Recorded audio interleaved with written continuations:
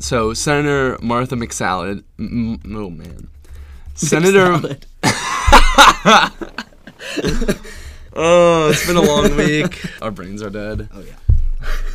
Let me try that again.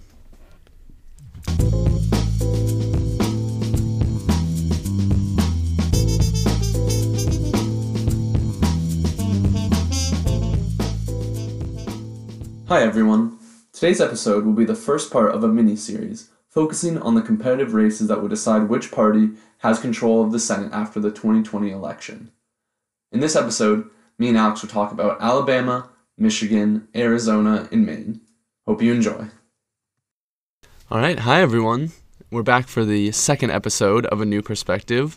My name is Brian Bonnet. I'm Alex Drecke.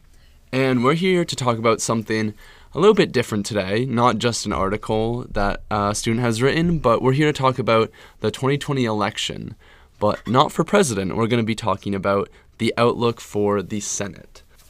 So to start off, currently, the Senate is controlled by Republicans with a 53 to 47 majority.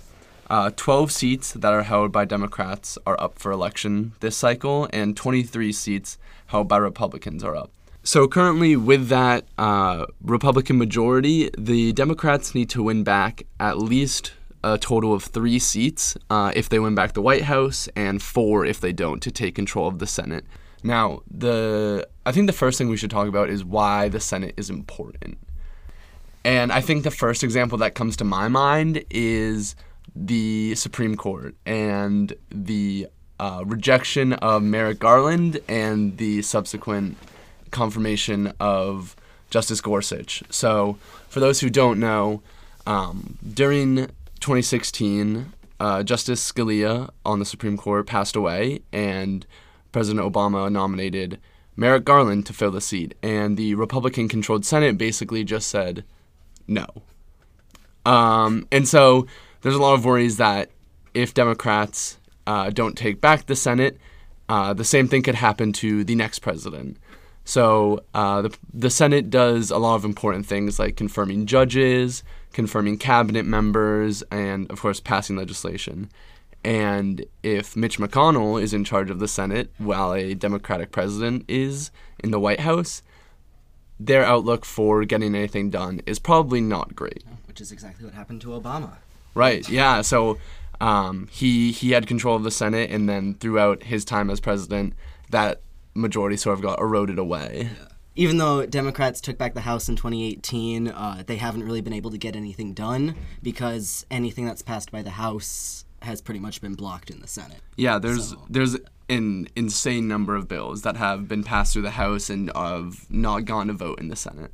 So yeah, to start off, let's talk about Alabama. So not a state that most people would assume is going to be a close race or assume is going to be important because it is so heavily favored to Republicans most of the time.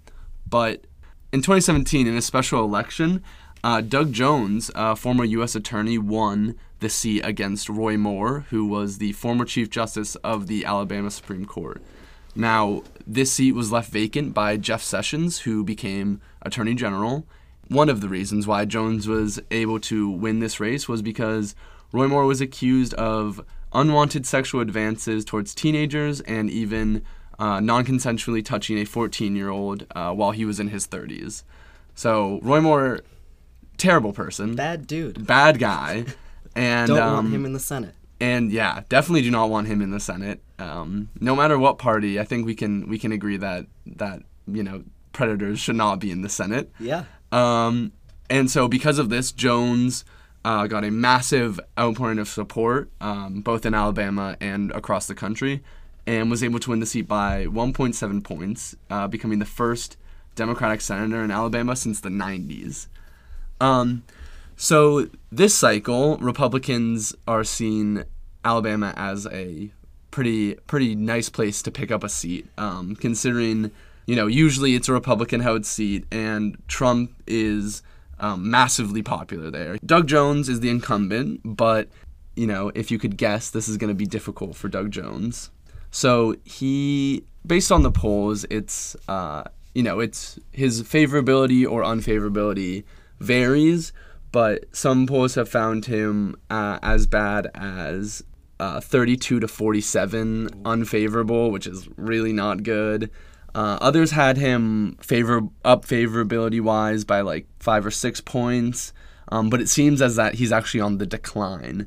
And I think one of the main reasons for this is some votes he's taken against the president. So that includes he voted to convict Trump in both charges in the Senate, and he voted against Brett Kavanaugh's nomination. So it seems as though the people of Alabama are actually as conservative as we all thought, because it's not looking great for Doug Jones. I mean, at least they didn't want to elect a predator. You can say that for them. I guess we can say that much. They're doing better, I guess, on that front. So because he has no primary opponent, Jones does have one slight advantage. He's able to raise a lot of money and basically not have to worry about a primary opponent like challenging him and, causing inter-party fights, where the Republicans don't have that. So Jones currently has about $5.5 million, and he can use all of that against his Republican opponents, whereas each of the Republicans have between $1 to $2.5 million on hand, but they, especially with the polls being as close as they are, they could have a pretty long primary, which could end up helping Jones. So what do you think about this one? I want to say that I can be optimistic, but I don't have very high hopes. Yeah, no, I think it's fair to say that. It's going to be hard. It's going to be a massive uphill battle with more floundering in the primary. It looks like he'll have an opponent without the baggage of being a sexual predator, which will certainly make things harder for him. So this one is not looking good for Doug Jones. So up next, what are you going to talk about? Let's talk about Michigan, which is my home state. I was about to say, isn't that where you're from? It is, so I'm very excited to talk about this. All right, so Michigan is a swing state in the 2020 election. It's really important that Democrats pick it up if they want to win. It was one of the states that led to Trump's victory in 2016. Before that, they hadn't voted Republican since the 1980s. So it was a pretty reliably blue state until the 2016 election. But we also elected a Democratic governor in 2018 after a 2-term Republican governor, Rick Snyder, who was largely criticized for the Flint water crisis. So that definitely damaged, I think, Republican standing in the state. And then half of Michigan congressional districts are currently represented by Democrats. That's a lot to do with Detroit. So Gary Peters picked up the seat in 2014, replacing the retiring Democratic incumbent. According to 538, he votes with Trump about 28% of the time, so he might be a little bit more willing to side with Trump than some of the more progressive senators are, the ones that are in more reliably blue states. He's also working with a 37% approval rating versus a 29% disapproval. So, overall, Michiganders are okay with him. So his biggest challenger, we haven't had the primaries yet, but sort of the predicted challenger is John James, who is a veteran businessman and was actually the 2018 Senate nominee to pick up the other seat. He lost that election by 6.5 points, which was a much, much closer race than previous elections had been. Mm-hmm. So that sort of put him at the forefront of being the likely nominee for this election. So James raised more money in fundraising than Peters did in the last quarter of 2019. He raised $3.5 million to Peters' $2.5 million. But Peters still has more fundraising overall. Mm. Peters actually has a record level of cash on hand for a Michigan Senate race, so that is good for him, going into the general election. There are lots of Republicans and conservative groups that really don't want Peters to keep his seat. Shocking. Yeah, very shocking. If you can believe it. The DeVos family of, Betsy DeVos, gave $800,000 to a super PAC that's aiming to unseat Peters. So he has a lot of big money donations working against him. But it looks like overall, like the fact that his favorability is pretty decent, that his fundraising has been pretty good, I think gives him a bit of an edge. He is leading James by an average of about 5 points in polling, so it's probably a little bit closer than Peters would like, but he still has that advantage. Yeah, and one of the things that is like a trend in Senate races is that if you're a first-term incumbent, your incumbency advantage is smaller than others. So, like, that first re-election that you have is always the hardest one. Yeah. And once you get that, you're sort of, like, locked into that seat until you die. But it seems like that first one might be the biggest challenge. Yeah. So, Michigan hasn't had a Republican senator since the 2000 election, so this could be... that could be the first one in 2 decades, which I think...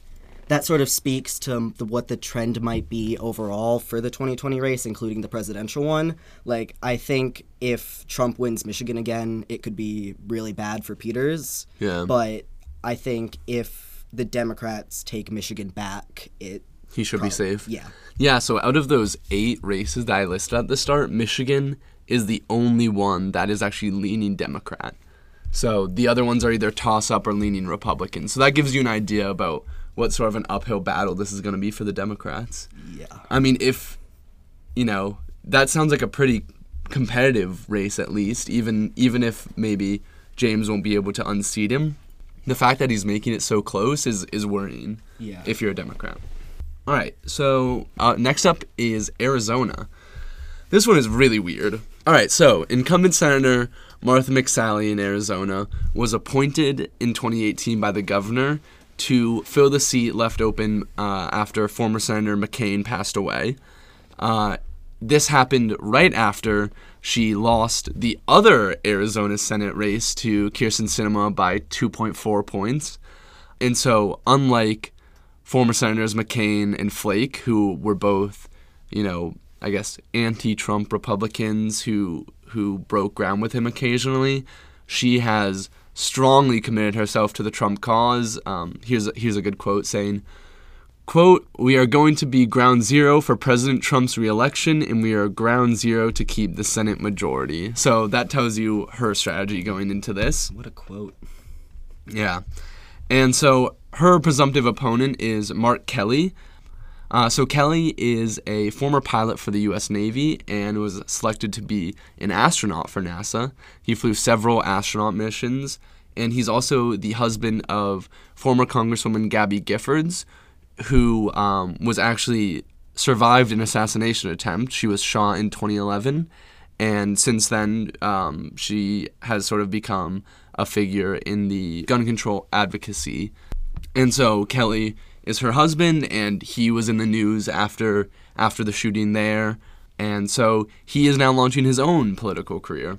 So polling-wise, this looks like to be another close race. Sinema won in 2018, and now Kelly is looking to sort of follow that same playbook that Sinema took, which is, being a moderate, winning independents is like a big part of that strategy. So Kelly has actually been leading in polls done of the race. Another worrying sign, like I said, is that Kelly has a significant lead with independent voters. Some polls have it as high as 20 points. Kelly is currently fundraising at a much higher rate than Senator McSally.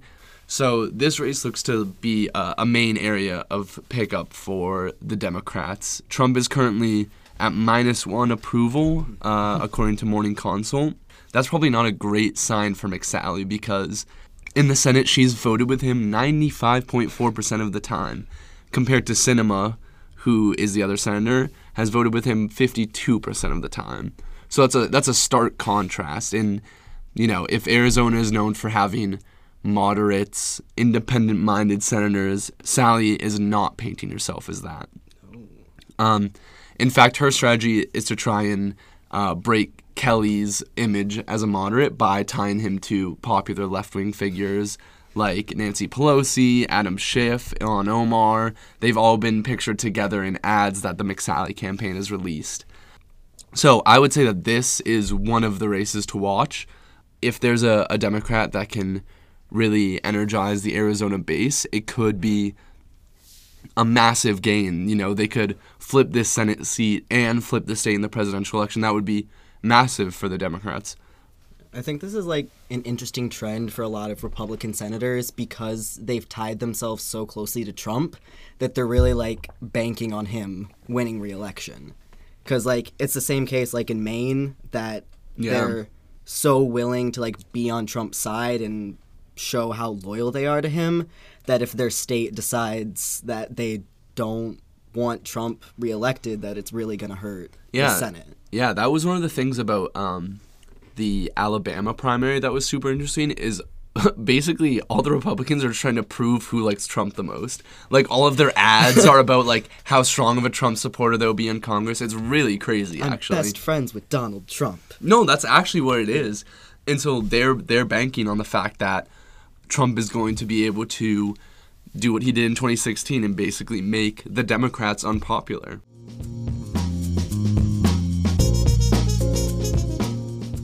Shall we talk about Maine? We shall. Alrighty. So Maine, I think, is going to be another like really interesting one to watch. Currently, the seat is held by Susan Collins, who is the most unpopular senator in the entire Senate. Oof. She has that hurts. She has a worse approval rating than Mitch McConnell. And it's crazy because what's even more crazy about that is that, you know, the leaders of parties are always more unpopular than their rank and file members. Yeah. So the fact that she's more unpopular than the Republican majority leader in the Senate, that's pretty crazy. Yeah, so last I checked, she was sitting at 52% disapproval. Oh, man, that's bad. So she... To 42% approve? Oh, no, that's really bad. It's really bad for her. So a little bit about Susan Collins. She's been in the Senate since 1997, which makes her the most senior Republican woman in the Senate, which the number of women Republicans in the Senate doesn't say a lot, but... I think it's pretty low. Yeah, I think it was like 9 women total to like the Democrats I think have a little under 20. So quick Google search says there are 9 Republicans, compared to the 17 Democrats. Yeah. When she was first elected in 1997, she pledged to only serve 2 terms. That was a lie. Really? Wow, I've never heard that. Wild, right? But like she said, she was only going to serve 2 terms, and then she ran for election again. She's now in her 4th term.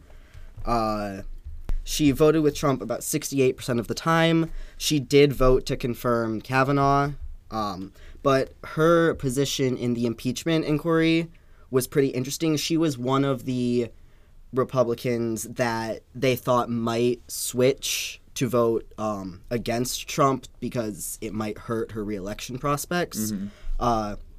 So she refused to sign a resolution that opposed the inquiry, and she was also one of the Republicans that voted for witnesses in the Senate trial, which obviously that vote failed, but then she also voted to acquit. One of the interesting things I think about Collins is that she's always someone that Democrats see as like a gettable vote in things. I think mainly because she did vote to keep the Affordable Care Act in place. Back in 20 years ago in 2017. Mm-hmm. That was a lifetime ago. But it really seems like Democrats are always like feeling that Susan Collins is gonna buck her party and vote with the liberals. It doesn't happen as much as they would hope. Yeah. So Collins' biggest challenger is Sarah Gideon. She is a Speaker of the Maine House of Representatives.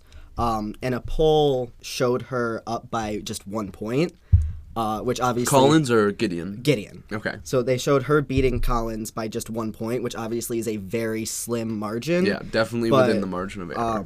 Collins was reelected to her seat with 67% of the vote in 2014. So the fact that Gideon has even the slightest lead over her, I think, sort of speaks to how much, like, Collins' prospects have changed since Trump's election. Seriously. So Gideon also outraised Collins in the last quarter of 2019, which a lot of Gideon's money is coming from out-of-state donations. So it's a lot of people from outside of Maine who want to see Collins unseated. Interesting. But like I said, Trump has really changed things for her. So 37% of Mainers were disappointed with Collins' actions in the impeachment trial, and that definitely contributed to the fact that her approval rating has been dropping more and more. Maine is so interesting in that regard. So the other senator is an independent, one of two independents in the Senate, but he caucuses with the Democrats. Yeah. And then in presidential elections, so Maine has a different system of awarding their votes, and there's always like some thought that their extra electoral vote might go to the Republicans. So Maine is a really weird state electorally.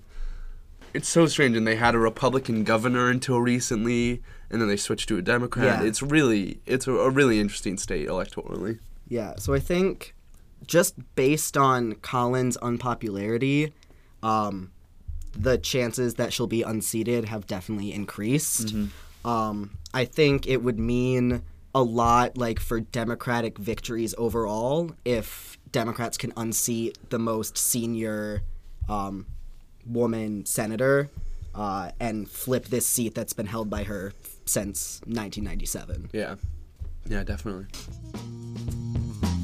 That's all for today, folks. Hope you tune in next time.